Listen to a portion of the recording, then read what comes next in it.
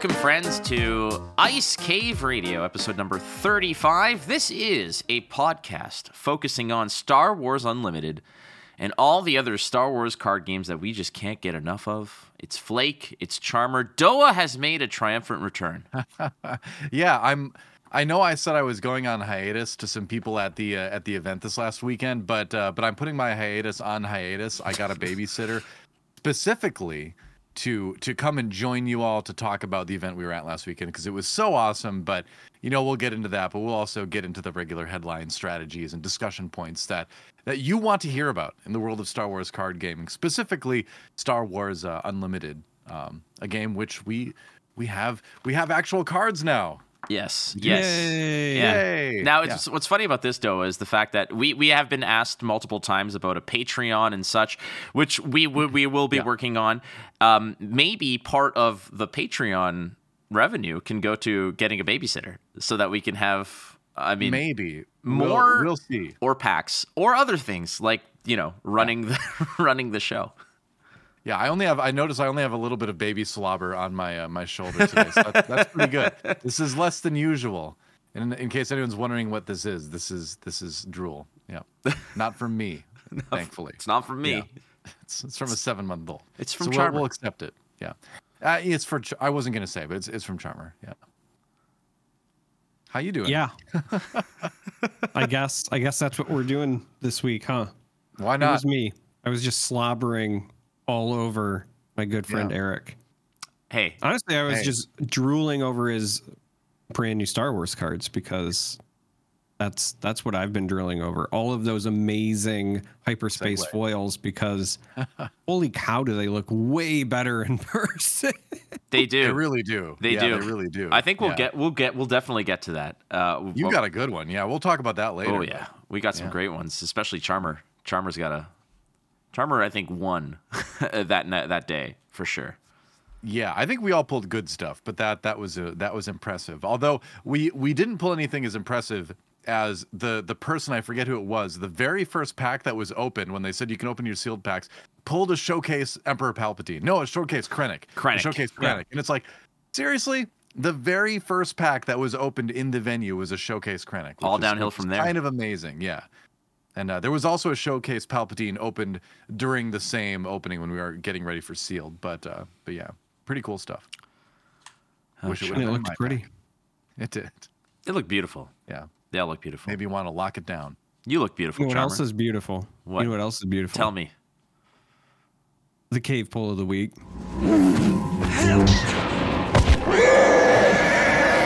All right, so it is the cave poll of the week, available at Ice Cave Radio on Twitter every Sunday as best as we can. Hey, we were on time this week, which was great. Which was shocking because we were traveling. We were all traveling. Yeah.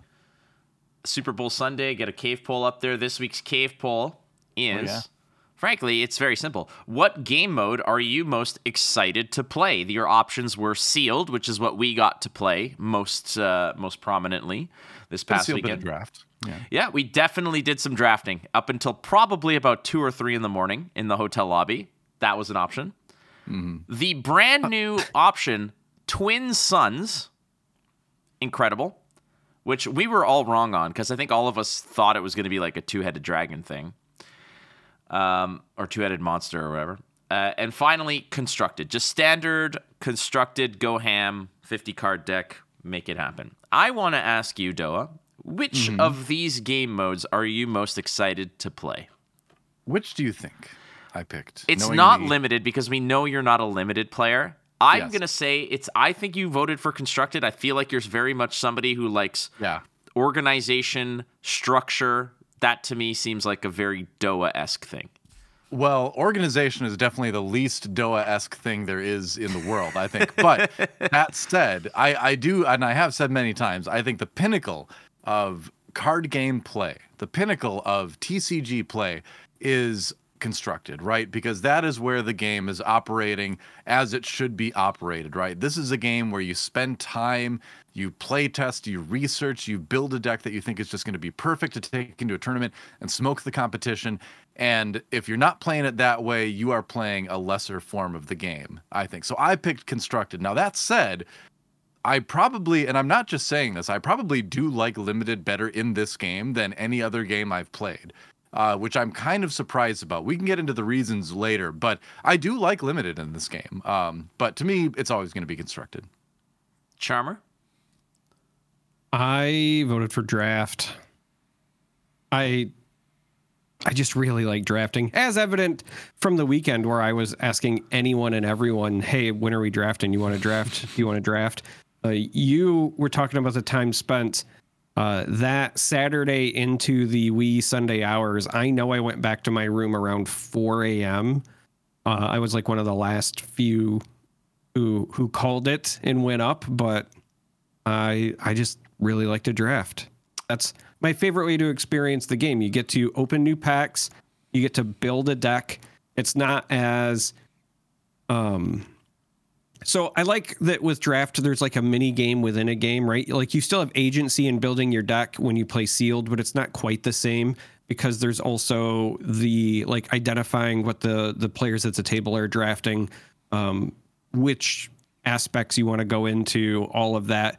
There's the extra added element during the leader phase that I think is really going to catch some people off guard with this, because it happened to me in one of the drafts where I got completely locked out of villainy because I wasn't paying attention to the leaders that were to my left, because the first thing gets passed right. And so instead of keeping my only villainy leader out of my first pack, I kept a Chewbacca because I wanted to diversify. And then I looked and somebody else sent me a Chewbacca as well. And then I was like, oh, suddenly I can't draft any cunning or villainy because I had no leaders to support it, or I'm paying the tax, obviously. So, yeah, it's a really interesting and dynamic format, and I'm all in on it. I also selected draft. I don't think there's any... I mean, I love draft. Constructed, obviously, I love as well. I haven't touched Twin Suns. I'm excited to try it for sure. To me, it's going to feel like a lot of fun. The diplomacy aspect of it is really cool. But ultimately, draft for me is awesome because where you, Doa, say that the pinnacle of TCG gameplay is going to be constructed play, I happen to agree with you on that. But to me, what I like about draft is that it kind of taps into a different skill set. It's a grow a flower out of a pile of crap. Like that's kind of like what sealed is, and draft is very much a little bit more selective. But what I loved about it, and the first time I drafted, I ended up doing the on-camera game against Jeremy Zwern, which is like facing off against the Emperor when you just showed up to Jedi training. And I'm like, okay, like this is just going to be a nightmare. But the draft situation was, like you said, Charmer, the first draft, I just didn't even think about the leader aspect of passing it, what's coming my way, what I have access to. And then I got screwed because I had like, okay, I have 2 villainy cunning heroes and 1 heroism vigilance or something. You know, like I feel like I'm okay here, but I just kind of locked myself into not having a vaster array of what I wanted, and I needed to start paying attention. And as we did more drafting in the hotel lobbies or at the venue at Wisdom Gaming, that's when I started to be like, what do I have? What's coming my way? Let's start to strategize. And then that bled into the decision making of what am I passing to my left? What am I passing to my right? What am I helping with? What can I anticipate will be open? Like, for example, if I have this common, if I want to take it because it's within my color, but if I pass the pack and take something else, there's a good chance that a similar common will come my way because the 2 people on my left are not within heroism or something, or they're likely not playing heroism. So I liked draft the best. I think that to me was the beauty, the little gem of the weekend was drafting the game for many reasons. I will say too, before we get into our results, I liked drafting a lot as well. And the reason is because it feels like a different game from constructed. Like the leaders that are good in draft aren't necessarily the leaders that'll be good in constructed, and vice versa. Oftentimes my biggest problem with like draft and sealed is that it just feels like you're playing a worse version of the deck you would rather be playing. And this game is different because something like IG-88, for instance, is not going to be the top of constructed play, but it's pretty solid in draft, right? I mean, you can use that ability to get the little edge and damage over your opponents in a lot of situations. So you're going to be probably happy to play IG-88 in draft, whereas like you're probably never going to really play him in constructed unless you really like that character, right? So I like that. I like that I'm playing things I wouldn't play otherwise, and I can have a genuinely different experience in the type of deck I'm playing than I would in constructed. That's why I give this one a pass for draft, and I really enjoy it. Okay, that's fair. Let's get to the results. The results being, with a convincing margin of victory, it is constructed at 39.3%. Second place is draft. You don't win. It's not you. I did win. The thing I picked won. I won. Draft at 27.4% came in second. Twin Suns at 23.9%. And a distant last is Sealed at 9.4%. I don't think I'm too surprised about this. Sealed typically is the least favorite of a lot of people, but I personally like it. But it's like I said, it's just probably the least appealing. I see that Twin Suns is getting a lot of votes here. It's frankly a 3-horse race, and the Twin Suns being such a close third against everything else, I think people are just excited for a different style of play that involves their standard crew, like, you know, their four stack of card gamers, their commander group, let's say, as it would be. And I think that's fair. I think that the results here are probably spot on. I mean, it's a poll, so obviously it's going to be spot on to whatever the sentiment is, but I think that this is good. I think that this is a good snapshot. Yeah. I haven't gotten to play Twin Suns yet, but I'm really excited to do it. I'm very excited to build my first Twin Suns deck and play that, because, I mean, man, like Commander is the only way I'll engage with Magic now, and I have a ton of fun with that. So the fact that Twin Suns is, like, again, so different from the base game, and is just, you know, more geared towards do something fun, try to put something together that's really cool. I think that's awesome. I was kind of thinking about the Han Chewie combo, because, like, you know, why not? It's a lore duo, right? But with Han's ability, you could, like, on turn 5, you could create an extra resource, use it to flip Han because you've got 6 resources, then attack with him to get a 7th resource, and then use that to flip Chewie. So you could, on, like, resource turn 5, get both of your leaders flipped and have this, like, big thing. And, you know, I don't know if it'd be any good, but it'd just be kind of fun. So, like, doing things like that makes it sound like Twin Suns is going to be a really fun mode to play. Part of it, though, is exactly what you said. And this is, I think, part of the mentality of people and playing this game, is that exactly what you described, which was, I don't know if it's good, but it sounds fun and I want to do it. That, I think, is a big selling point to this game. And Charber and I, we discussed this last week on, like, how can this appeal to you as a casual? That is exactly what you said, which is, hey, this looks fun to do. Let's just do it. And that's part of it. Like, Twin Suns is meant to be a casual for fun situation. So I need to tell this story because I'm still upset with Josh. I'm not actually upset, but I think that it's really funny. You talk about like, just do the fun thing. The night before they announced Twin Suns, when we were at the dinner, we're all standing around, and myself and Josh Massey and Jim and some others were all kind of shooting casual formats, right? Because I was saying something like, hey, the best thing about physical card games is you can just make up whatever rules you want. All the best, in my opinion anyway, all the best multiplayer, like for fun Magic formats were stuff that people just made up on their own. You know, whether that's Commander when it used to be EDH, or the Emperor format, the Bounty format, even Two-Headed Giant, all of that stuff. And we were talking about how Singleton would look, and somebody said, hey, you know, with set 1, it's really hard to do Singleton because there's just not a big enough pool, right? Like, you're basically stuck running everything. And then I just on a whim said, you know, it'd be really kind of cool if there was just a format where you had 2 leaders, because then you get access to either another aspect or your 3 aspect combo, but you can run the double cards or whatever the case may be. And both Jim and Josh just like dead stared at me like, that sounds cool. Didn't give me a hint, not a wink, not a anything. Poker face. One, you know, shout out to them for not giving anything away. They got great poker faces, but also that's exactly what I think of when I think of Twin Suns, because that was what I was thinking about before I even knew it was a format. I was like, hey, this sounds fun, right? This would be neat to do. And turns out that's an entire format.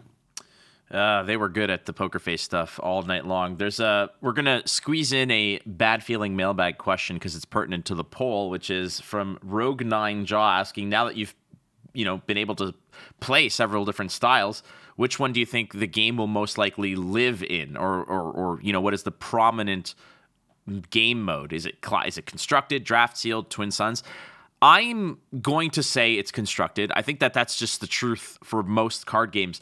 But I really believe that this is a game that can have a strong culture across limited, constructed, and Twin Suns. I truly and firmly believe that. And for those who might not have a lot of Magic-related, experience, the driving force for Magic is its Commander. That is what everybody is basically hanging on to right now as being the shining and brightest star, because Commander in Magic is a brilliant format. It's a brilliant invention of the game, a great flavor. Twin Suns can do that, so you'll have that culture bubbling up. The draft experience has been incredible from the 4 or 5 drafts I've done. And constructed is constructed. It's just evergreen. It will always be, like Doa says, the pinnacle of TCG skill expression. Yeah, I mean, I think it's obviously going to be constructed. I would agree there. I think usually in set 1 of a game, like the first set of a game, that period of its existence, draft is much more prominent, because you get to a point where on the constructed side of things, you get to the limit of what you can do pretty quick with just a 1 set worth of cards, So I think draft is going to be, more popular early on with this set in particular. And then as more cards get added into the pool, set 2, set 3, etc., then, you're going to have people shifting more and more towards the constructed side. But yeah, I hope people realize like what a big deal this is for me to say this, who's been like kind of anti-limited for his entire 20 plus years of card game existence. Like I would sit down and play draft anytime in this game. Like I wish I had more time to do it this weekend. Like I had a lot of fun with it. So I'll do it. This game specifically won me over for draft. I never really enjoyed it in anything else, but this game I like it. Well, to quote Cosmo Kramer, he's a raging anti-draftite. But you've come around, and that's important. I still will be anything outside of SWU, but now I'm pro draft in SWU, anti draft everything that's else, fine. Like usual. Yeah. I mean, that's a great endorsement of the game when renowned anti-draftite Doa is actually loving it and enjoying it and wants more of it. I'm in the anti-limited club now. Shall we move on to the headlines, which I guess are not all that prominent because they're kind of going through a little bit of an information slowdown because most of the stuff is out there. Now we are playing the waiting game, frankly. There's going to be some demo events that are happening. I have been in the ear of SCG and SCG Con to put some events in Philadelphia because it's the release weekend of the game. I'm like, listen, I will go. I will drive to Philadelphia, help you out to teach people to play the game and do all that stuff. But you have to make events for it. And it kind of shocks me that they're not doing it. But they're kind of like, I haven't received an official yes or no yet. So, but I promise everybody out there that I'm using my limited influence amidst the people I know at SCG to be like, can you please put this on the menu? You've got Lorcana, you've got all kinds of other stuff. Put this on the menu. It is a vastly superior game to Lorcana. Like, let's just be real here. Let's get that change.org petition going. Yeah. Let's go. I have one headline that I would like to bring up that has nothing to do with Star Wars or Star Wars Unlimited or card gaming at all. Oh boy. You see it on the notes. Oh yeah, I do. Yep. Yeah. This was a topic of much conversation too over the weekend, not just with us, but with many people were coming up to Flake and giving their opinion on this topic, I will say. Yes. Charmer was there for a lot of it. Yeah. This even has bled into, for example, when I was in Hartford for Flesh and Blood, people were coming up to me and telling me that I was either wrong or right, or they have heard other variants of this. So we're going to bring up the cat's ass situation, which frankly, I'm going to put this to bed because I have in the comments of the cat's ass video is that there has been many people saying, no, the saying is actually, it's the cat's meow, it's the cat's pajamas, it's the cat's whiskers. That is the official saying. And now we have it in print because friend of the show, John Franey, has supplied to me a picture of I was going to say screenshot, a picture of the page of a book that John is reading, wherein the term "the cat's ass" is used. It is there. It is in print, in black and white, on a physical paper page. It is a saying, ladies and gentlemen. It is a saying. Yeah. It got through the editors. The publisher approved it. There it is. It is real. That's all. That is the headline. Is it, though? What is the oldest version of the cat's something? Because cat's pajamas, for instance, goes back to like the 1920s. So how old is your version? What is the original cat's insert extra word here? Well, cats have only had pajamas since the 20s, but they've had asses forever. So, and I guess they've had whiskers and meows, but still. I can't argue with that. Yeah, well, I can argue. Yeah, well, you can. Charmer, would you like to just sort of solidify this? Because you were part of this conversation, as was Doa, probably reluctantly so. But I'm looking it up. This is what we need. The origin of all these. Yeah. The cat's meow as well. Did we talk about that one? The cat's meow? Yeah. The bee's knees. Not cat related. Well, the thing about it is like the tangent that rolled off of this one was that people were starting to give us other alternatives with Star Wars creatures. Yes. I don't know if we can say them all. Probably not all of them. Not all of them, definitely. Mm-hmm. Did you know there's other ones like dog's bullocks? Yes. I didn't think that was one. It's or a British one. Or the spider's ankles, apparently in Ireland. You say the spider's ankles. According to, that's a lot of ankles. The font of knowledge, Wikipedia, an ant's pants in Australia. Oh, that's a good one. At least that one makes sense. Like, do spiders even have ankles? I don't know, but there'd be 8 of them, right? Like, there'd be a ton of them. I don't believe they have.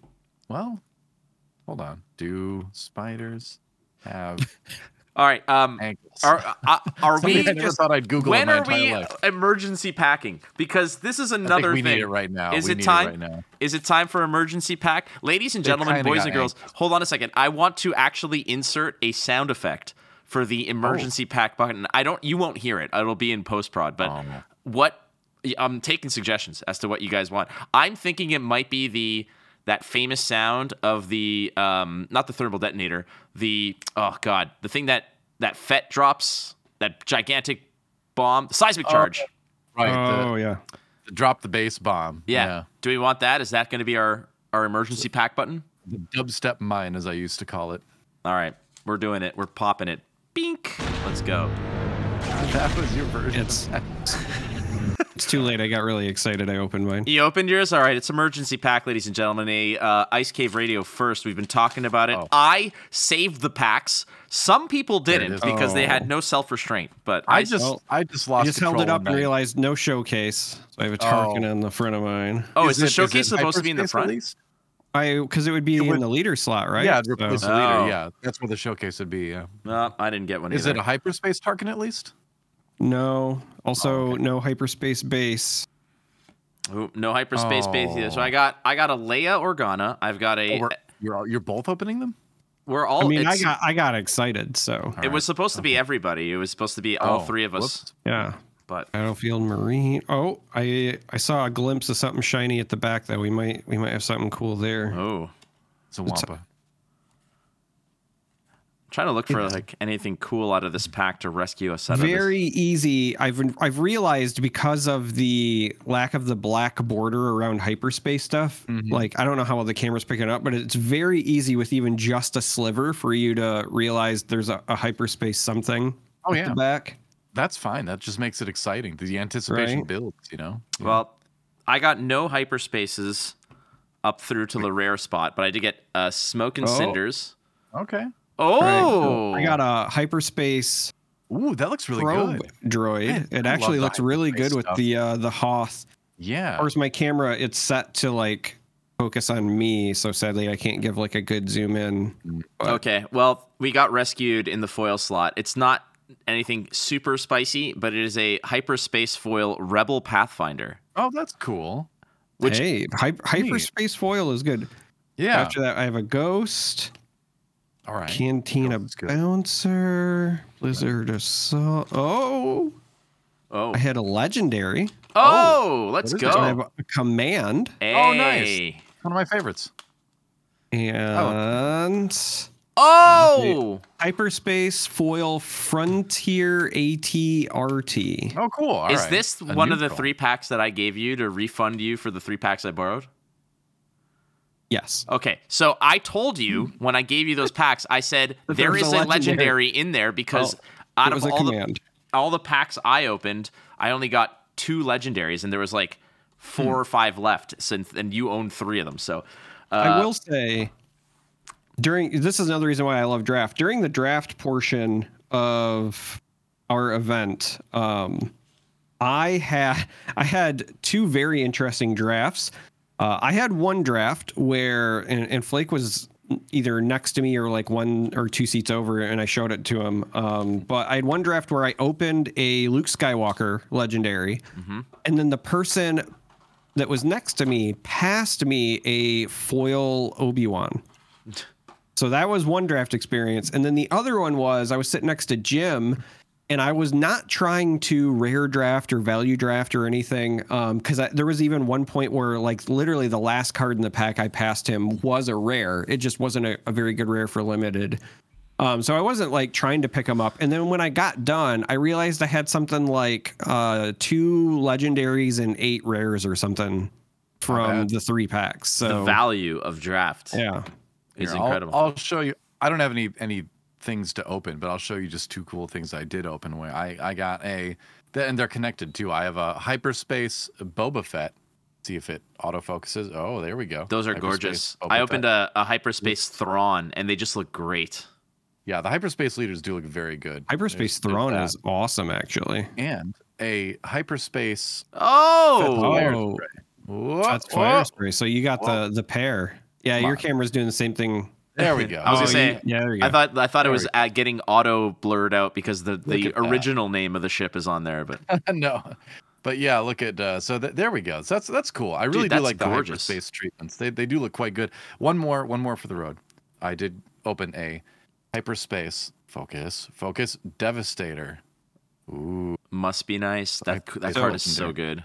I don't Yeah. have it in front of me, but the big win of the weekend, There as we you go. gentlemen were referring to, if you check my Nice. Twitter, I did tweet some photos of it. My big open was the foil. Wait. hyperspace. Oh, We're gonna we'll get get there. into that later, right? We'll get to it. Do you have it offhand? Or do we want to just go into that right now? Yeah, let's get into it right now. Actually, that's Sure, a good do idea. yours. Let's Yeah. do that. Yeah, so kick us off because we're going to get into now. I just want to say that there was, I think, 20 or so cards that were left to be revealed when the weekend happened, and as we were all opening them, we were kind of sharing it, and then they became public knowledge. We're not going to go through all 20. Each of us are going to select one of our favorites, and then we're going to have an honorable mention.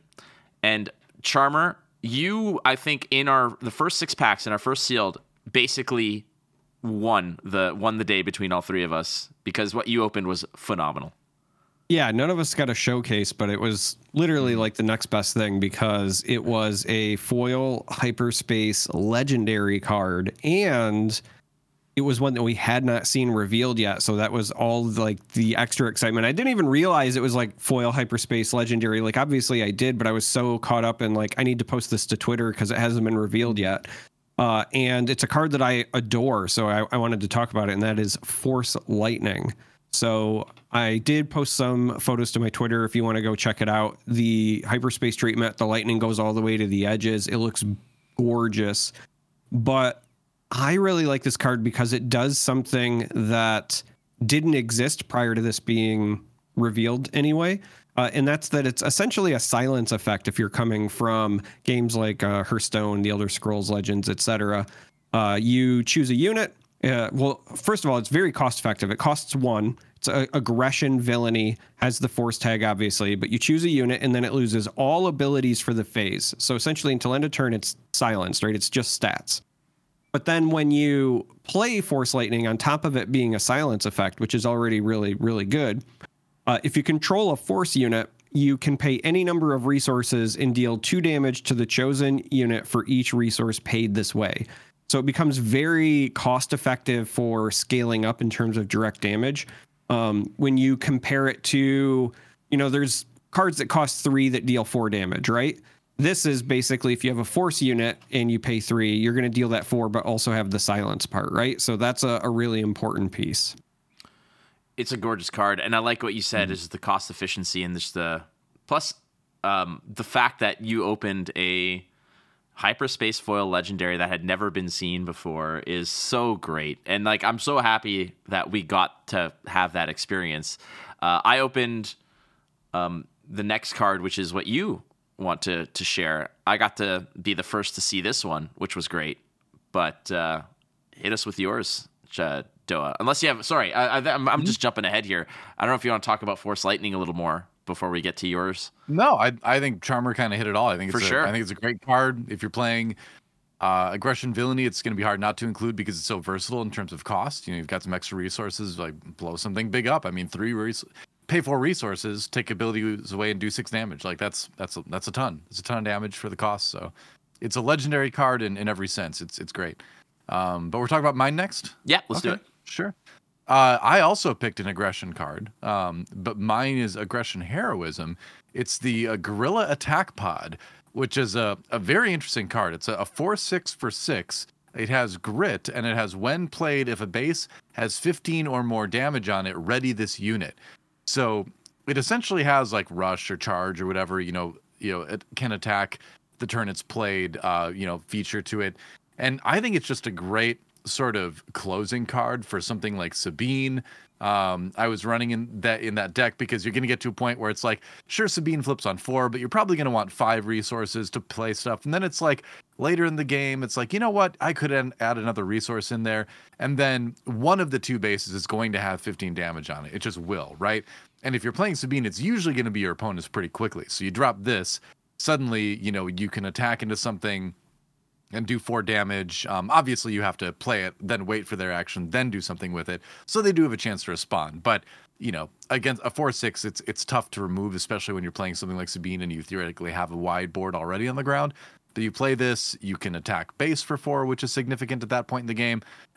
You can attack into one of their things and kill it, and then make your thing even bigger because of grit. So it's even more difficult for them to remove if they want to do it with things on the board. They have to use an event if they want to avoid all this damage from grit, right?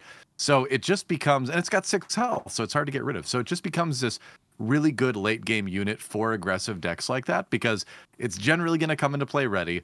It's going to, probably give you value pretty much right away, and then it's going to be annoying for your opponent to remove. So I love this as just a closer card for, very low to the ground aggressive decks, and I played it in a couple decks over the weekend. It performed really well, so I'm hoping it'll carry that on to when we see like a fully fleshed out constructed meta in set 1. But I liked it a lot. It was a ton of fun to use. This card performed very well even when I didn't play it because I told everybody before even going to the weekend that I am pot committed to Emperor Palpatine, and the first game I won all weekend was stealing it with Palpatine when it had a metric ass load of damage on it, and I just sent it for like 8 or 9 at my opponent relentlessly. And they're like, dude, I'm like, stop hitting yourself. That's basically what happened. It was freaking amazing.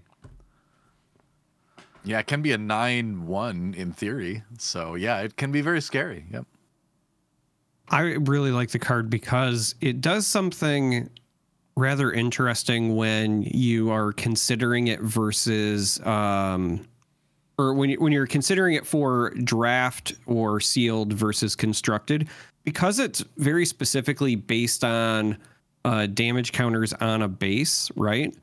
It rewards you for being aggressive, but it also means that it's almost more rewarding and constructed if you assume that your opponent is playing a rare base, because at that point it's just basically a finisher, right? If they have a 25 health base and you've got the 15 damage on their base to get the activation, then it's going to do its job as a closer, right? That's what Doa was talking about. You get to that 6 and you want to either take out a big sentinel. So that's the other nice thing, right? Because it readies, you can use it almost as like removal plus a body that you can then continue to threaten on future turns, right? So it kind of creates 2-for-1 value for you as well. It's a surprisingly effective card. Yeah, it's only good in I think, like I said, kind of lower to the ground aggressive kind of decks. But in those decks, I think it's like one of the best commons in the set, probably, if I'm being honest. Yeah, and like I said, it performed really well. I mean, it certainly within limited, it's good. But I also think I would run 3. I think I would run 2 in Sabine because it does cost 6, so you don't want to be drawing too many of them early on. But I think I would run 2 in a lot of aggressive decks. My selection, and we're talking about the dinner that we had on Friday, and everybody was so tight-lipped, and everybody had their massive poker faces on. I sat next to Jim Cartwright, who is such a great person. They all were. Everybody that we dealt with and spoke to were so amazing. Jim, I sat next to him at dinner, and we were just chatting, and I didn't want to, pull the Larry King move and just go into the in-depth interviews and whatnot and ask all the hard questions. So I tried to, a couple of glasses of wine in, you're thinking that maybe you can kind of slide one under the door. So I asked Jim, I said, Jim, I'm a control player. Are we ever going to get a wrath effect, a board wipe, a complete reset button? And he kind of looked at me and he said, yeah, that would be cool, wouldn't it? And then we open the Super Laser Blast, an 8-cost event, Vigilance, Villainy. So it plays within that Palpatine range of Vigilance, Command, Villainy. It is and I love this, it's a tactic. Hey, it's a tactic. It is a tactic. It's not a trick. It's not definitely not a trick. It's not a trick. No. Yep. But my new favorite tagline, which we're talking about, like, oh, if you would be a character, what would your taglines be? Like rebel, this, that. No, mine would be what this is, a disaster. Which is so awesome because this is a 8-cost event, Super Laser Blast, a tactic, a disaster, defeat all units across the both lanes, space lane, ground lane. Just obliterate the board. I have been waiting for this. Just waiting for it. Because when you're playing control and ramp, at a certain point, you might get to those, you might get to that 8 cost where you can start deploying Star Destroyers, but the board might be too overpopulated, or one Star Destroyer or one AT-AT just can't handle it. So you hit reset, and then you start dropping the big boys.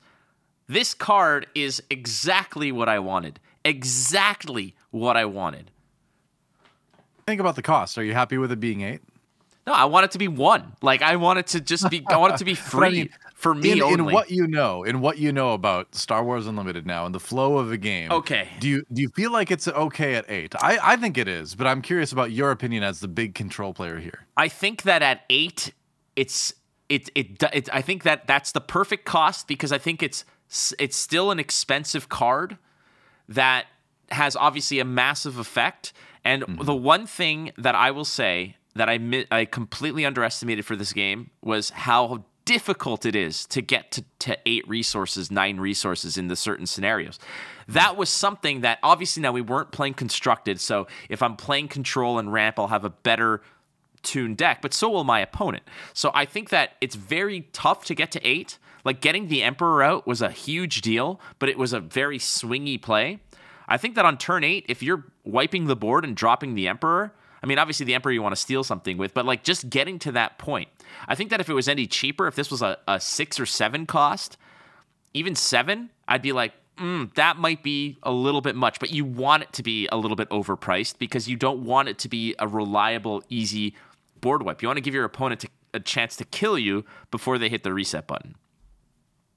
Yeah, I think it is a good sort of like ripcord to pull if you're down in a game like that. And the thing is if you're playing against an aggressive deck or even like more of a mid-rangey tempo deck and you get to resource turn 8 and you wipe the board, like a lot of those more aggressive decks just aren't going to have the gas to build back up again. You're going to be in the driver's seat where, yeah, sure, you do that. You flip the Emperor. You might not be able to steal anyone, but you have somebody with 10 health on the board, right? I think he's got 10. And, they're just not going to remove that unless they're playing, blue as well. And they can vanquish it or something like that.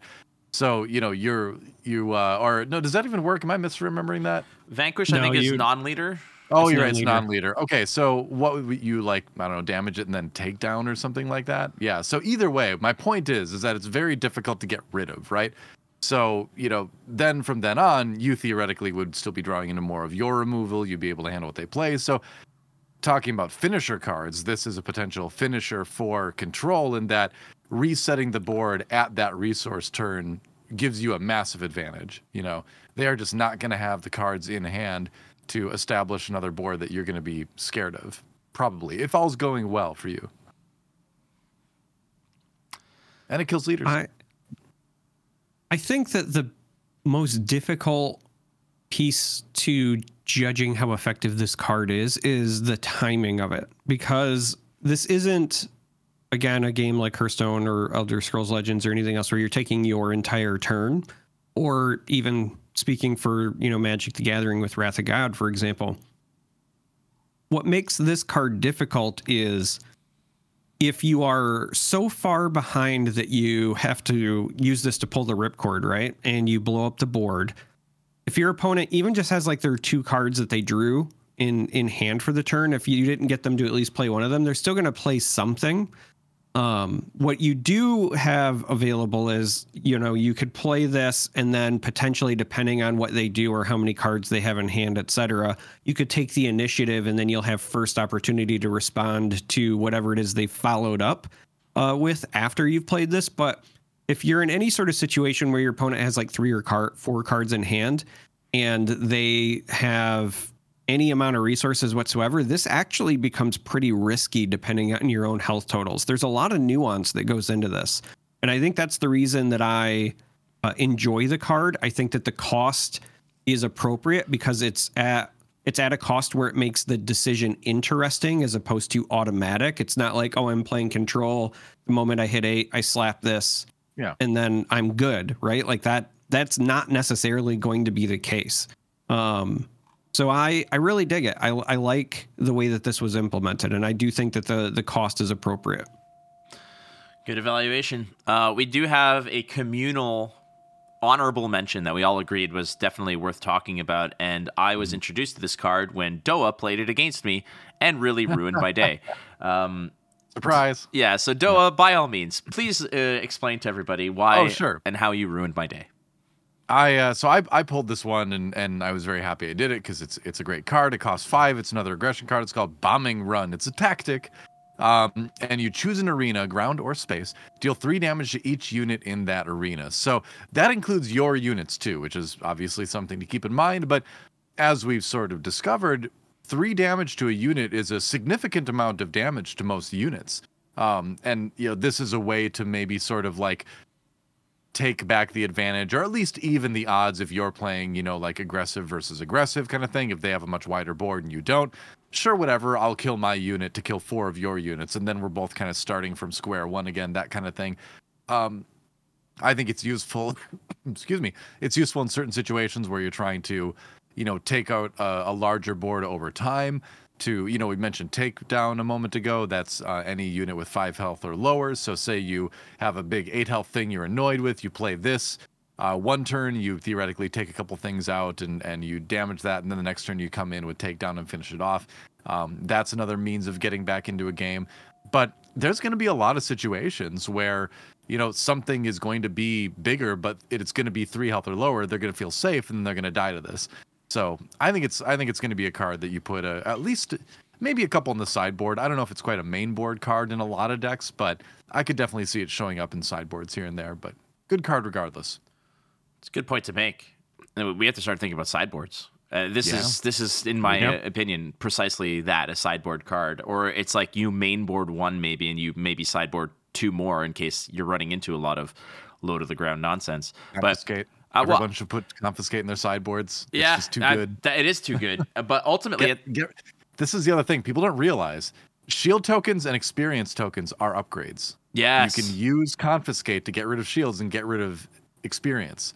So, again, if you've got an opponent that's stacking a bunch of that kind of stuff, confiscate can help you out. It does help, especially when you do something like there's a card that I forgot what colors it's in, but ultimately it's a defeat all. Weapons malfunction or something like that, or it's like defeat all upgrades. Yeah, and think about failure? Power failure. It might be power failure. But think about it this way: if something is taking damage and it has experience points, and you remove the experience points, it maintains the damage, and it might just die. So it might get defeated. So I think that's a great sideboard card as well. But think about this card alongside something with grit, like that can survive it. You just blow up a bunch of stuff on the board. The other thing that you have on the board that has grit now just gets better on the attack. Pretty solid card. I like sweepers, man. Like as a control player, sweepers are what you need. I play my gorilla attack pod, and then the next turn I use bombing run, and my pod's suddenly swinging for 7 with 3 health remaining itself. Yeah, I'm feeling pretty good. You bombing run it twice just to establish dominance. Well, no, then it dies. So that's what I'm saying. Don't do that. You did your work. Congratulations. Sometimes I would have 10 resources, and I would already lose at that point. So. I like this card. I can't wait to see this card in hyperspace foil. Oh, that's gonna look so good. Oh yeah, that will look neat. The Hoth cards look great in hyperspace. Oh my god, I got myself I drafted, I think, a hyperspace foil snowspeeder. Oh god, just gorgeous. Look, let's here. You can see this. Focus there. Echo base. We'll get it. Yeah, Echo base hyperspace. Beautiful. It's really nice. And also the thing with the base is because they're double-sided token cards, you get a hyperspace XP token or shield too. So that's kind of neat. Yeah. Hyperspace Echo base in your face. Okay. This is neither the time nor place. Oh my god. I'm sorry. I'm so sorry. No, I'm not. Who am I kidding? I know you're not. No. I'm not. All right. Let's move on to the main topic of conversation, my friends, which is it's the celebrational that I think I don't know if that's the official name of it, but ultimately this past weekend. Community celebration. Bingo. Was the official name. So the community celebration held by FFG in Minneapolis, hosted by Wisdom Gaming at the Mall of America, a wonderful, awesome event. Outside of the cool people at FFG that we got to meet, the great, be it Xander or Jim or Danny Schaefer or Tyler Parrott or my goodness, Jeremy Zwern, Serena. We got to meet Christina. We got to meet a whole bunch of amazing people there. It's the everybody else aspect, and we'll get to the gameplay and we'll talk about that. But I really want to open this up because last week we were talking as a primer to this, saying like these types of events are so great because this kind of sets the tone for the community, and the community really sets the tone for the game. And FFG was very well aware of the fact that there's a lot of the game's success that rides on us, on you who's listening to this, and the spirit in which you support the game. This was an event wherein everybody who showed up, it wasn't an adversarial thing. It wasn't like we're all fighting for a limited piece of pie in terms of opportunity or content or whatever. Everybody was there to uplift everyone else and just kind of hold hands and walk into the sunset of the sunrise of this game is, because the sunset is not the right word, but just kind of like mosey on into this brand new game, this brand new frontier, and let's all experience the joys of opening these packs for the first time together. And like you said, with the first pack opened was a showcase Krennic, and everybody cheered. Everybody was just exasperated with joy. And then behind us was a showcase Palpatine. And then Charmer opens the hyperspace foil legendary of a card we've never seen. Everybody was on board to just have fun. And beyond that, it's like we're going for coffee. We meet up with some other people who are also, we're sitting down, we're talking shop after the fact, staying up till 3 or 4 in the morning, drafting cards in the lobby. Not just us, the FFG crew were like, we're here until you guys shut us down because we want to be here. We've been dying to show you this game. As much as we are dying to play it, they have just been sitting there stewing, saying, we cannot wait for you guys to experience what we've been experiencing. And there we were, opening those packs for the first time, and it was reminiscent of when, for me at least, when Special Edition came out for Star Wars CCG, which was, I think, the first new set that I had ever played of that game. And I was like looking through the cards, and keep in mind there was no online spoilers that I had access to back then. So every pack I opened was this brand new thing, and there was cards I had never seen, cards I'd never heard of. It was surreal to be around that.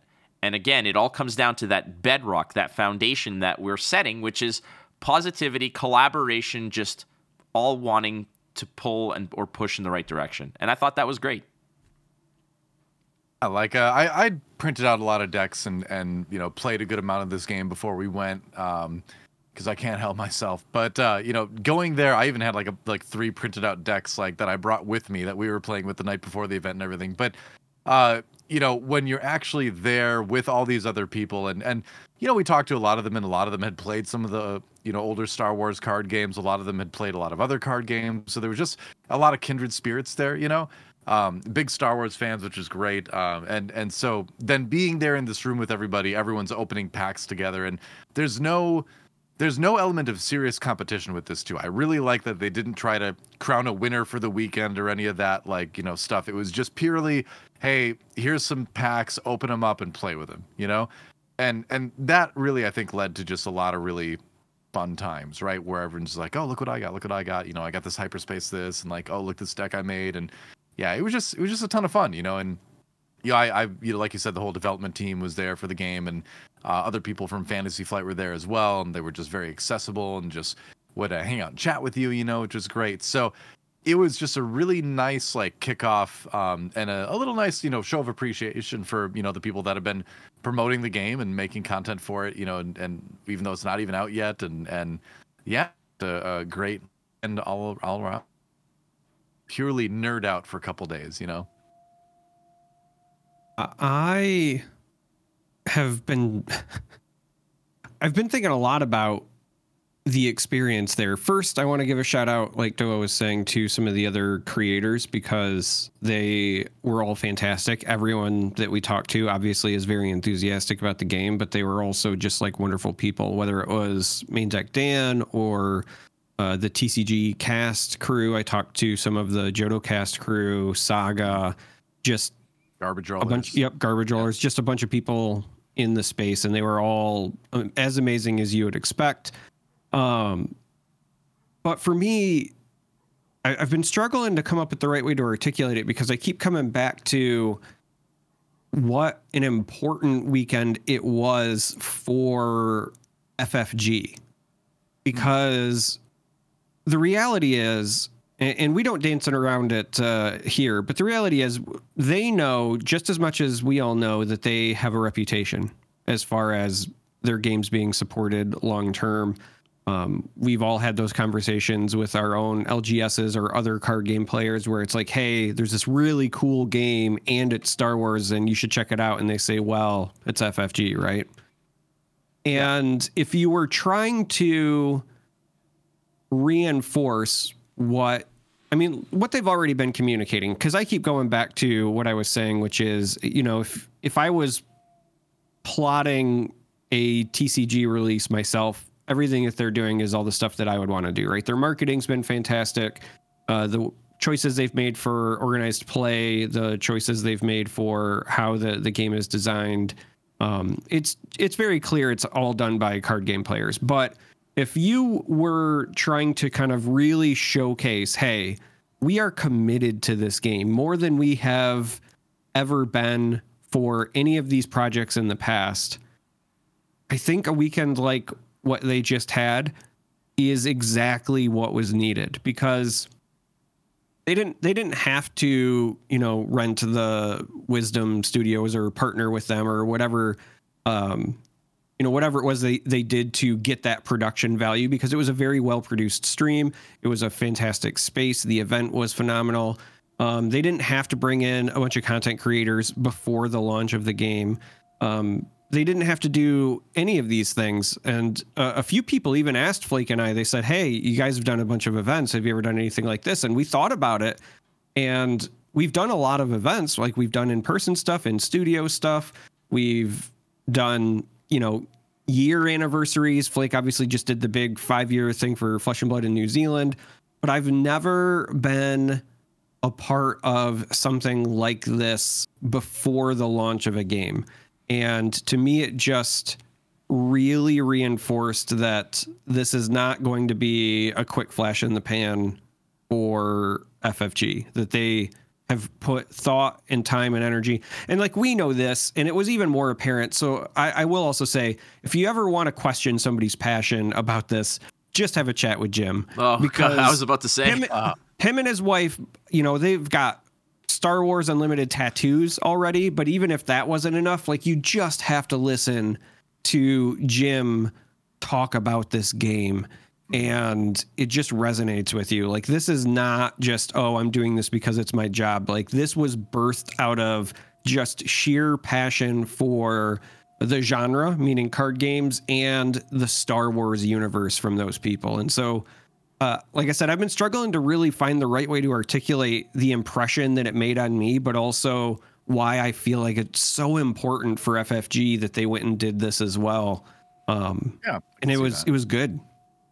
Yeah, I mean, that we all hear the same thing, where it's like, oh, well, Fantasy Flight has no trouble at all making good games. The problem is having them go for, more than a few years, right? Which is a valid criticism. I played the Legend of the Five Rings LCG, and I love that, and it ended before I would have liked it to. I think a lot of other people would agree, but they have really gone out of their way with this game in particular to do things like what you're talking about, that we were all at this last weekend, and talk about long-term support for this game specifically. They've said publicly before that they're already into, like, what, 7, 8, something like that, sets that they're developing. I forget what the exact number is, but far in advance, multiple years in advance. So the plan is to go long term. I've talked to Xander a couple times, and he told me this was the first time they had a community manager for any of their games too. So, that's a big hire if you are really trying to establish something that's going for a long time. So, obviously time will tell with all of this, but for those of us that are excited about this, there's a lot of good indicators that, they are in it for the long haul, and things are going to go for a long time. And most importantly, above everything else, is that the game is good. If the game was bad, then none of this would matter, right? But it turns out the game is actually a very good, challenging, competitive card game. So, that's that. You need that to do anything else, and they've got that. So that alone kind of gives me a lot of hope for this. But, I think we got a lot of years ahead of us of this podcast. Yeah, and that's, obviously from our perspective, it's nice to know that this doesn't have an expiry date on it, like almost like predetermined. It's not like branded into it like a carton of milk. It's just something along the lines of, like you mentioned, they're planning stuff, like they're in the early developments for like 2027. Like they've got, that's how far ahead they're already kind of working on the first sort of structure of what's coming down the pipe. They've already announced or leaked some of the stuff coming for the next set. They've showed us The Mandalorian, and they've showed us Moff Gideon, which is really cool. Just the artworks, none of the actual mechanics. Yeah. But like Charmer mentioned, and like you say, every conversation I've had was not them trying to sell us the game. It was them saying, we're just having so much fun with this. We're so into this. It was them expressing their experiences with the game, which in turn kind of instilled a lot of confidence. And at the foundational, at the base level, is exactly what you say, Doa. It is a effing good game. It's so good. If this was, look, as a Montreal Canadiens fan, if this was a Toronto Maple Leafs game, I would still play it. And that says a lot.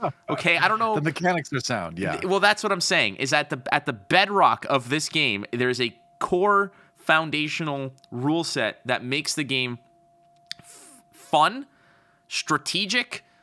I don't want to say like ultra swingy, but there's so many epic moves that you can make to make every game feel like something cool has happened. Whether it was you bombing running me out of nowhere and me being surprised, or me Emperor Palpatining the attack, the guerrilla attack pod, to basically change the dynamic of that game and go from having 3 health left to winning that game. There's so much at the core of this game that is appealing, and the struggle for me has been, like you said, Charmer, is convincing people that this is something that they should invest their time in. And it's tough because nobody has a lot of time, especially when they're already invested in another TCG. But it comes down to it where you're like, I get it. Just give it a chance. Give it a try. But I also understand. And to me, my response after well, I'll wait and see, is, yeah, you will wait and see. And you will see. And I don't want to sound too cocky. Don't get cocky. But I want to just really fast forward a year and ask the people who kind of didn't jump on now and be like, do you regret not jumping on?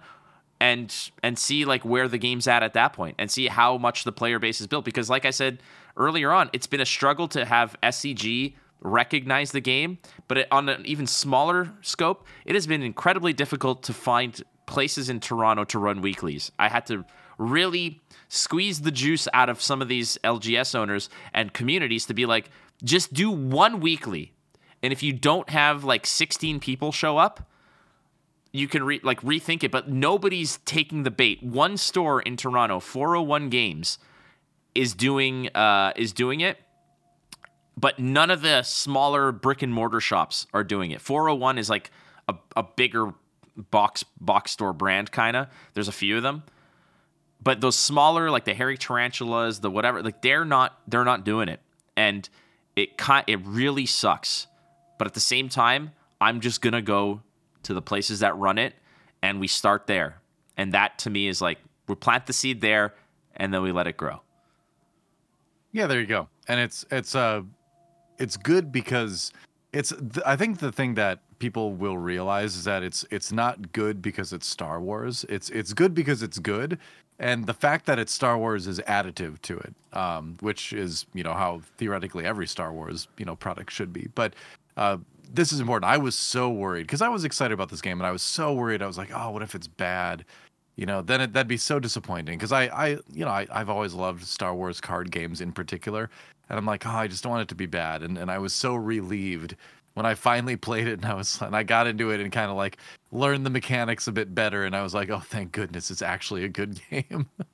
and yeah, it just kept getting more interesting to play. So I feel like this leads us into our next little topic, mailbag-esque question kind of thing, because it's on that note, No, that's a good time to throw this in here. Our good friend Greg at Darth Prentice asks, how does the gameplay feel? Did it meet expectations? Did it exceed them?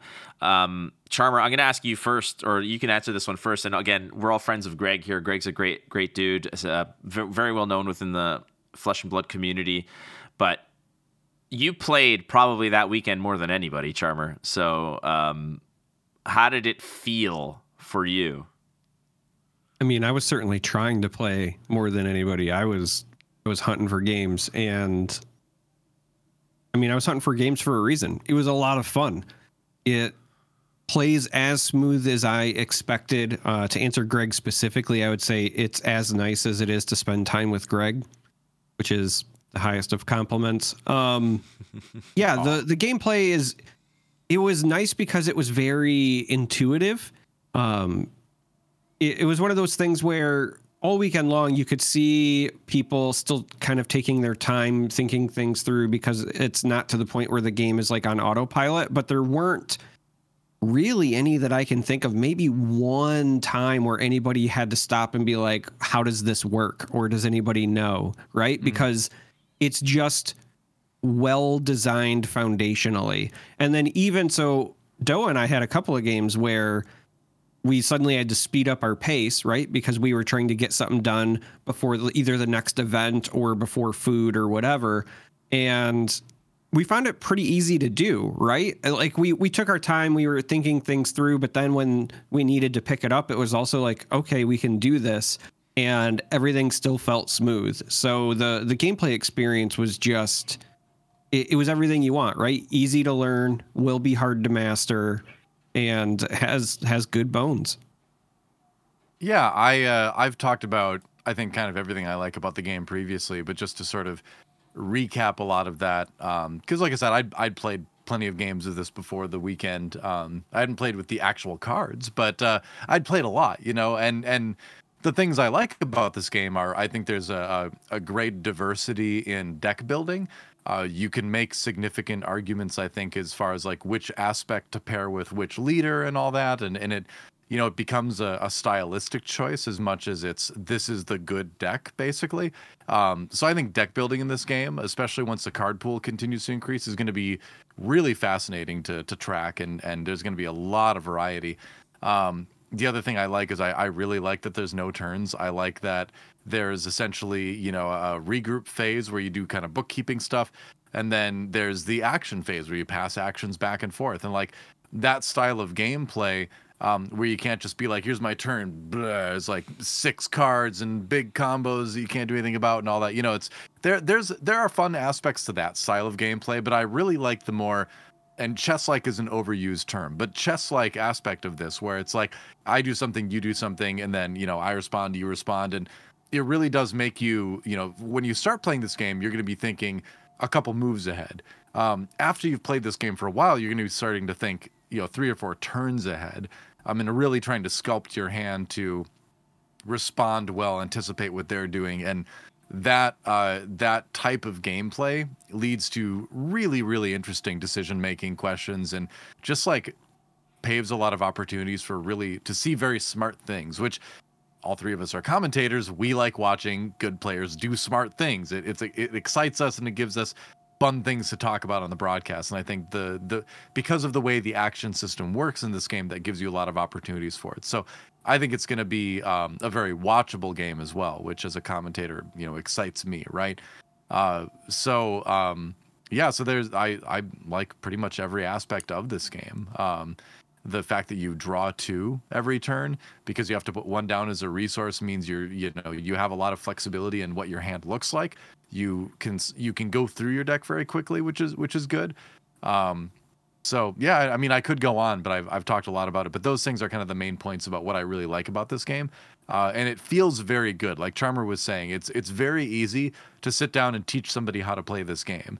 Like I've said before, there's a lot of non-card text depth to it, which means that the cards themselves, you know, like ambush isn't complicated, restore isn't complicated, like that type of thing, what the cards do on their card text isn't terribly complicated, but the decision making around how you use those cards has an enormous amount of depth that you can choose to engage with, and I love that that's there. So yeah, I think it's the very good classic, easy to pick up, very difficult to master. So yeah, it's a very good card game. As someone who's played card games since 1995, I guess almost, what is it, like 29 years now or something like that? Yeah, we're approaching the 30.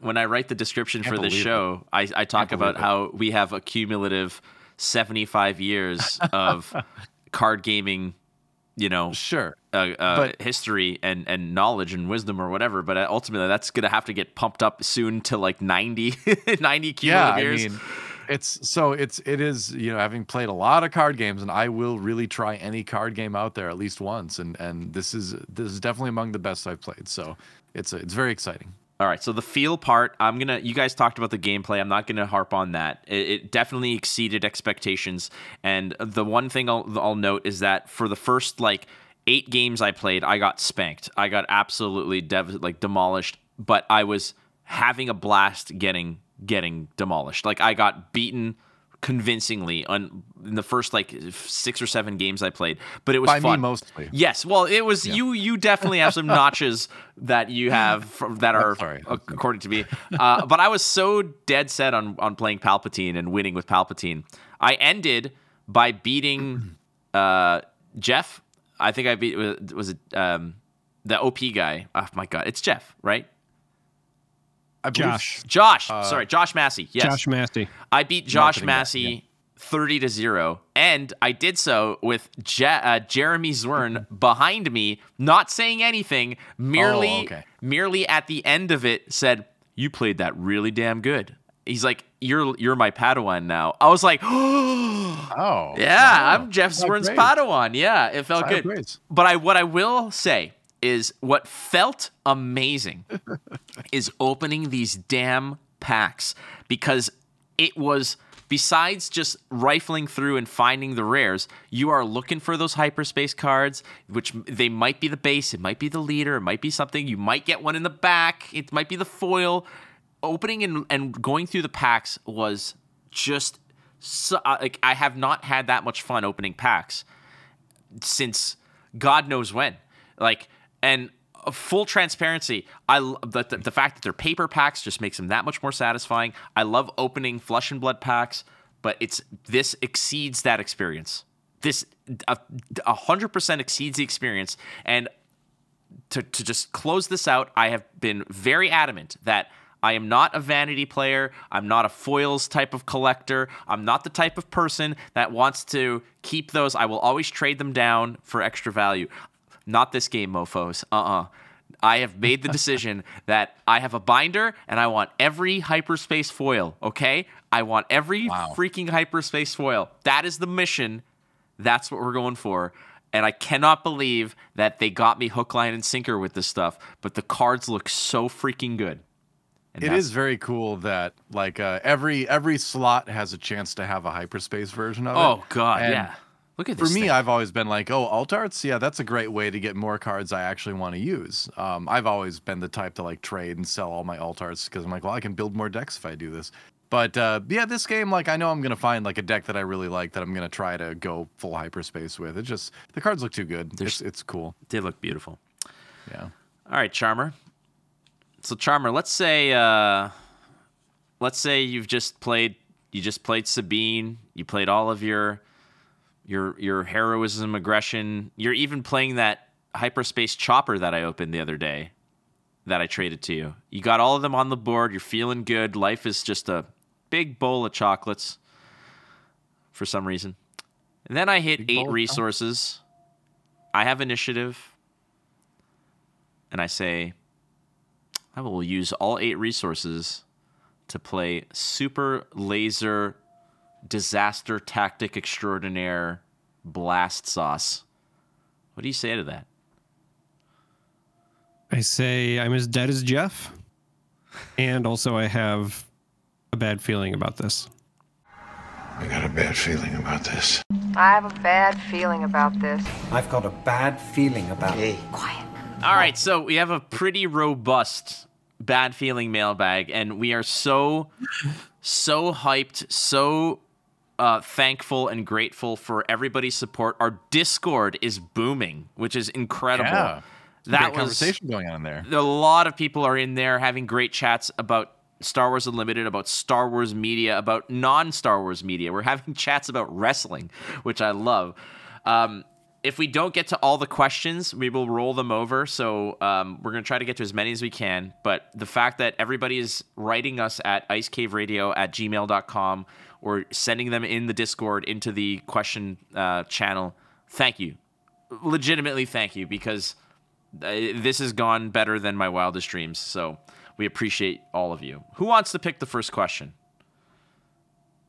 I was just going to start at the top. I don't know. That's a good place to start. Yeah. Go for it. We should do one. Actually, I take it back. We should do the question in here that is from our Discord first. Good call. To incentivize people from using the Discord. Yes. Or to use the Discord. Well, yeah. and eventually when we have a Patreon, it'll go Patreon. Oh, yeah. There Discord, you go. Yeah. Email. Get to the... That's okay, right. Good call. So, all right, let's go with that one first. Gotta get the babysitters for Doa. Yep. So our question from Discord, not that I need babysitting, but my child does. Anyway, maybe I do. Maybe I do sometimes.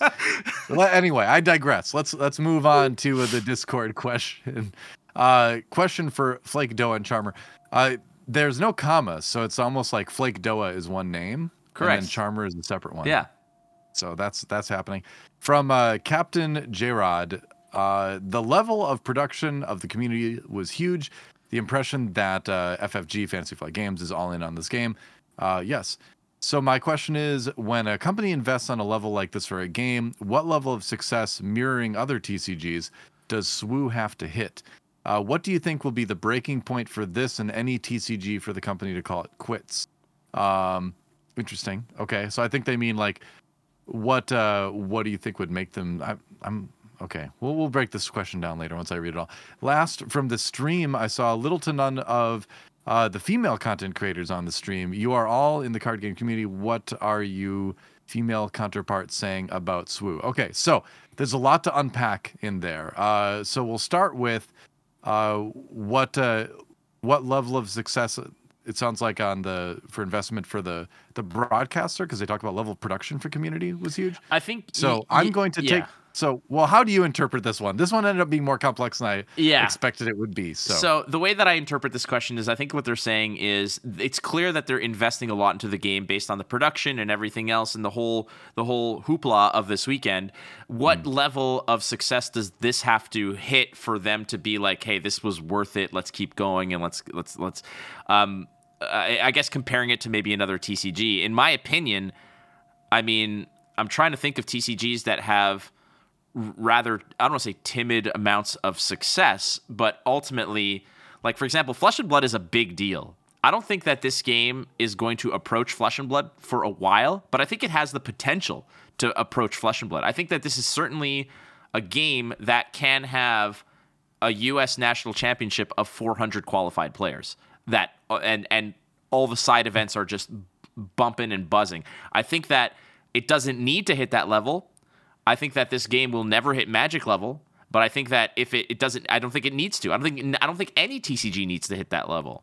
But I think that this is a card game that can rival Flesh and Blood because it plays so differently. It's a completely different IP, and it has the capability that if they want to invest what Flesh and Blood's investing, which is a big ask, I just today published an episode about the finances and the investment and like the business side of what LSS is doing with their game and what they're committing to it. This is another potential Flesh and Blood type of game that can attain that, in my opinion. Do they need to? No. I think that they can. But comparing it to another TCG and saying, hey, this is the minimum we have to do, I don't think they're thinking that way. I think that they're thinking of it from a perspective of a lot of people are playing this game. There's a lot of positive buzz around it. We're going to stick with this for at least 4 or 5 years and then reevaluate. And I think that that's where they're at. It's a very tough question to ask from that perspective, to answer from that perspective. I'm going to use this excuse to talk about broadcast production, since that's my area of expertise. And they did say production. So I'll weave this question into that side of things real quick, where I would just like to see production around tournaments that takes the time to create content to fill space between games. Because sure, we all love gameplay, but I think making sure that we have at least one person at each event going around and getting interviews with the players, who knows how to get the human side of the story, because there's so many players that like work so hard to like get where they get to in card games and all that, and everyone has such a unique story, and I want that to come out on broadcast more. I want there to be more star building, because ultimately like plays in a video game or in a card game or in a traditional sport are cool, but like people aren't fans of plays, they're fans of players. They're fans of the people, the human beings, right, that are playing these. So highlighting the human side of the game, I think is something that really needs to be done, frankly, better in a lot of TCGs. And I think this one has a chance to do it. And it comes down to like, are the resources allocated properly when we get to like tournament broadcasts to make that happen? And I hope it does, because I think it'd be great. I think, just like with any other card game, you could get a lot of cool content things going. To address the other part of the question where, why weren't there a lot of female content creators shown on stream? The answer to that, I think, is there just wasn't really many of us at all shown on stream. I think each sort of group was given like one person that could be part of like an on-stream portion of that. So I think that's kind of largely the reason. The other reason is that there were just many more men than women there. That's just kind of how it is in the TCG situation, the content, scene right now in general. And like, obviously it's on us guys. And I'm especially talking to younger guys out there that maybe are not approaching their gaming with as much maturity as they should be, to make sure that there's a spot at the table for girls who want to game with you. They are just trying to learn the game and play their best just like you are. So if we want to see more representation in the scene, whether it's women, whether it's other groups that we don't see as much of, that's on us to make sure that there's always a spot at the table and we're, treating them the same as we treat any other gamer. So hopefully we will see, more in the future. And coming from esports, this is something obviously that we've been, addressing for a long time. And I think the card game community, has that too, right? Where it's like, these are games that can be enjoyed equally by anyone. There is no physical barrier of any kind that should exist in card gaming or just gaming in general, frankly. So yeah, I think if that's something you want to see more of, then make it happen. That's on all of us to make sure that those opportunities are there and that those people are welcomed. So yeah, let's do that. One piece that I think I want to piggyback on is I do like the idea of having a presence, whether it's somebody doing interviews or some pre-filmed things that builds player profiles. I think that's really important. But one of the things I kind of realized after I went to the Flesh and Blood World Championships in Barcelona this past year is that I don't think that enough is done to showcase the spectacle of the large scale events outside of whatever the primary tournament is as well. So yeah, I love player profiles and I love finding out what makes people tick and learning about cool quirks they have and what their favorite characters are. I don't want to stop any of that, but I keep thinking about like how much fun I had at that World Championship, even though I wasn't there for the actual event. I was just there for side events, right? And this is going to be a game where we know, because Josh has said it on stream, that the organized play, the bigger events are going to have side events and they're going to have prize walls and all of those things. He's said that is definitely an emphasis for them. But also, this is Star Wars. So there's going to be people in costume and there's going to be other weird side events. And I would like to see some of that stuff covered as well, even if it's not like, hey, you have a dedicated time slot. I think about, again, like that World Championship for Flesh and Blood. There's no reason that some of those like interviews with James White or some of that stuff with the professor couldn't have been interwoven into the breaks for the rounds. I think that if you're trying to sell people on how much fun TCGs can be, you kind of have to showcase that it's, yes, absolutely about the top end play, but also you can just have fun showing up, right? I think that's a great thing to highlight, and I would love to see some of that worked into broadcasts somehow in the future. Well, what I've noticed is there's sort of this like catch-22 when it comes to broadcasting these kinds of events, where they're like, well, our viewership isn't very big, so we're not going to invest very much in that. And then because they don't invest very much in that, their viewership never grows. So it's I think you have to do one before the other happens, right? You have to put a little bit of extra money into the viewing experience before people are like, oh, hey, I should watch this, or people start telling their friends, hey, you should really watch the stream. There's a lot of cool content there, or they start clipping it and sharing content with each other, And the thing is like some of these big events, they're spending like hundreds of thousands of dollars, as far as bringing the artists in, getting the venue, getting all the stuff set up, the props, all the spaces, the side events. Like, you don't need to spend all that much more to improve your broadcast a lot. Compared to everything else that's already being spent there, spend a few thousand more on like hiring one more talent, getting one more, camera to go around and collect stuff, right? Go talk to the artists, go talk to one of the vendors and be like, what's the rarest, coolest card you have? And let's showcase it and talk about it. Like, it would not take that much more of an investment than what exists already to provide a lot more content that would increase the level of the productions greatly. So it's always frustrated me that we aren't seeing that happen. Like- and will we see it happen here? I hope so. But you could do a lot with very little. Imagine even just interweaving like fun comedic experiences that also highlight what I consider to be part of like the big event experience. So imagine we give Flake a microphone. Oh, gosh. And in between rounds, he starts with a TIE fighter. Oh. And he continues to trade throughout the day, and we see where he ends up, and we just track him on the breaks, right? Like it's just the check-in. Hey, Flake, how you doing? And it cuts to him like at a booth or at a table trading with somebody, and he's like, oh, I'm up to an Imperial Walker or whatever, right? And doesn't have to take up a ton of time, but it's one of those nice things that just highlights one of the things that you see happen at these events and makes it fun. I would like to see, some of that just kind of in general. I think that would help sell the experience that I think some folks are missing out on, because what I've been thinking about is there's a lot of folks that play games casually and then they are intimidated to make the jump to some of these larger events. This is a game where I fully expect casual audiences to be drawn in part because it's easy to pick up, and in part because it's Star Wars, and also because there's, younger audiences. I've signed up for pre-releases already, and I'm taking my son, and he's super excited, right? And as I think about like bridging the gap for that, I think that, again, if you can show people, hey, you can go to these big tournaments and still have a good time, even if you're not the most competitive person, like that's an important thing to showcase in my mind. Yeah. All right. Well, the trading up thing, we did that. DM Armada and I did that at US Nats 2022 in Charlotte, I think it was.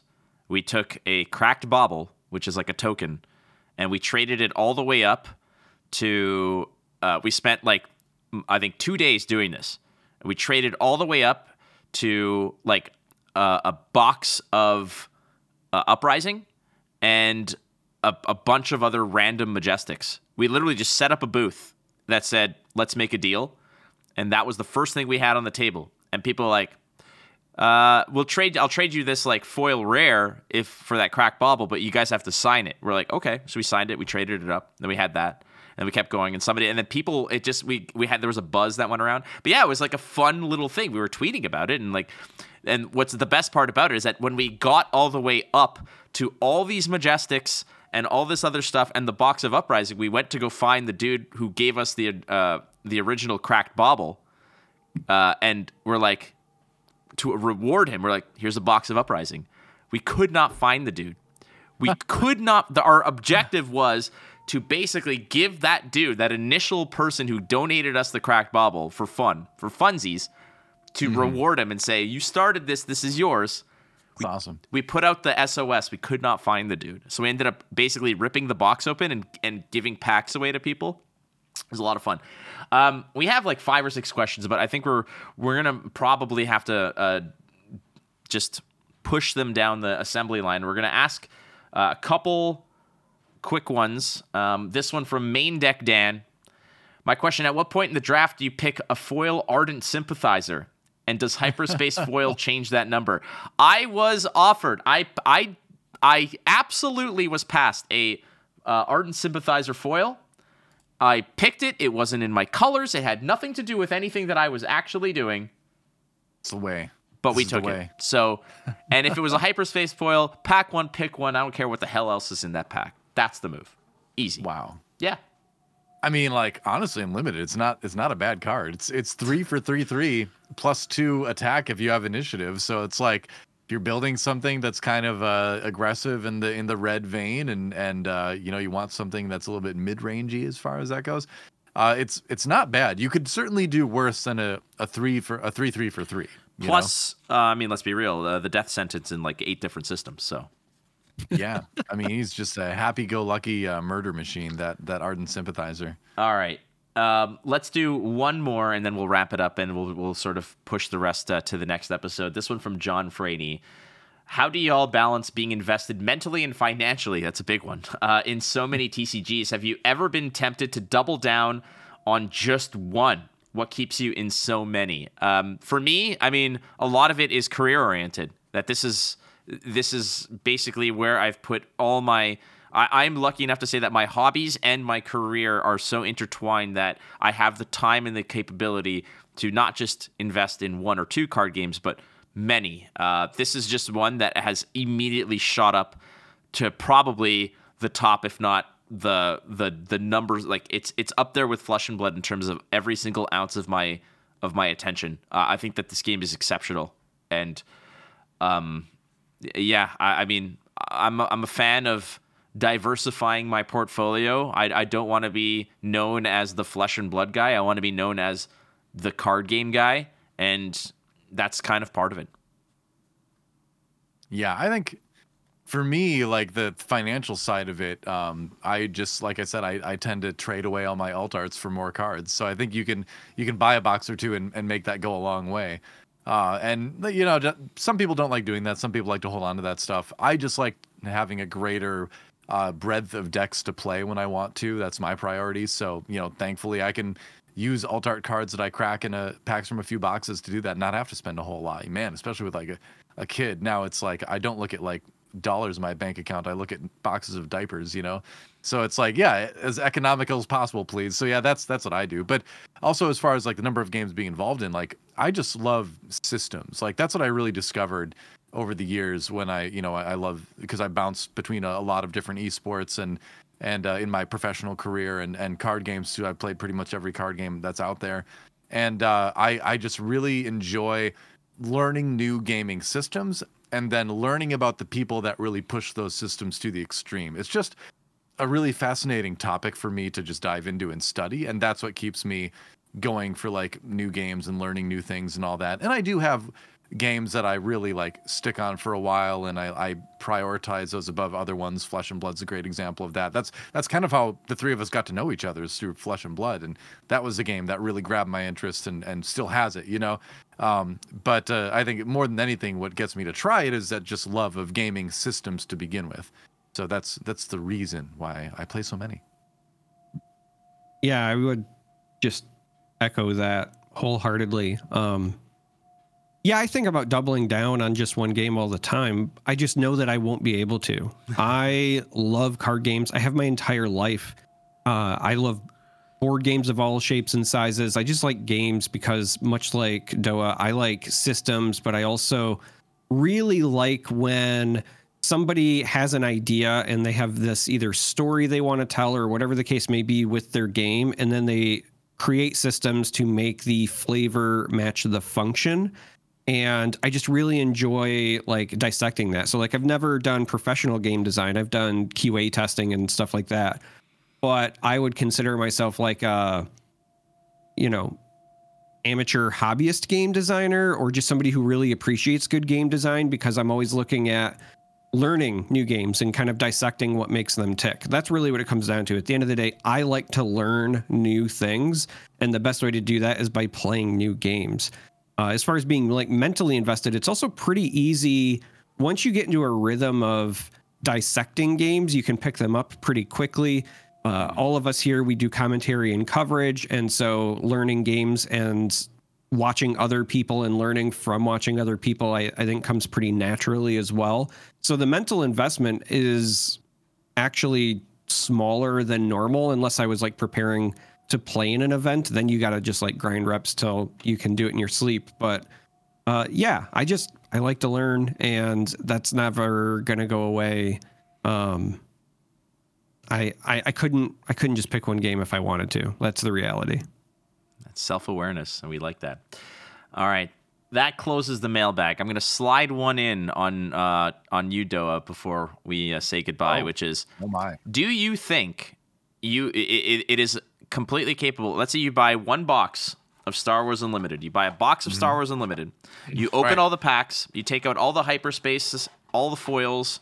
All the hyperspace cards and all the hyperspace foils. Do you think you can trade a stack of those for another box?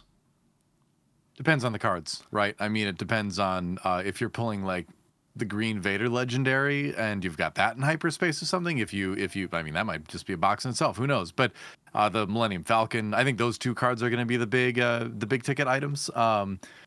It just depends, right? I mean, because there's going to be some legendaries that are like super high value, and stuff like Super Laser Blast I don't think that's ever going to be like a high price card because it's going to only be in like very certain decks, whereas like the Millennium Falcon, that can go in like so many different heroism decks, right? And so I think it depends, but yeah, it's totally possible, right? I mean, especially if you end up with a showcase. Like, I'm sure a showcase is going to get you, a showcase is going to get you or two on its own, right? It's going to be like a crate. Yeah, absolutely. Depending on which one. But just in terms of like hyperspace rares plus, legendaries and things like that, it's possible. I mean, it's I can't say for certain, right? Because who knows what the market's going to look like for this game when it comes out. But just looking at what exists in other card games that have that same system where it's like the base cards that you just need to play are very accessible financially, and then it's the alt arts that really are the collectability and the cost drivers for it.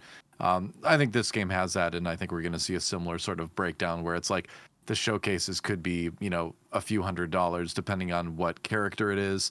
Obviously, like, Vader or something, or what Leia is going to be more than probably like an IG-88, right? Unless somebody's a big IG-88 fan. So those are going to be like, I would guess in the range of $100 to $300 depending on the characters. And then some of the hyperspace foils, because it's just so rare to get those in a pack, because it needs to be that slot, it needs to be hyperspace, and it needs to be foil. Like, those legendaries are going to be pretty valuable, upwards probably, I'm going to guess around the high tens to the hundreds, maybe like low hundreds.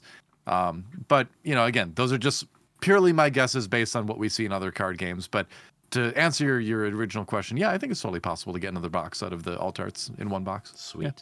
Why not? All right, Jackson Herrader and Simon Bedford, we hear you, we see you. I know that I had replied to your emails saying that we'd get to those on this episode. We just ran out of time. We will get to them on next episode. There's a lot to dig into on this episode, and we're so close to the game launching. But now I think we're going radio silent with FFG with some of the information and such, so we'll have more time. But we do want to invite everybody to please send us your questions. Again, we'll prioritize the Discord for now to sort of hype that up. So join our Discord, join the Ice Cave Radio Discord, as well as you can email us, icecaveradio@gmail.com. We appreciate every little wonderful message that we get and every question and curiosity.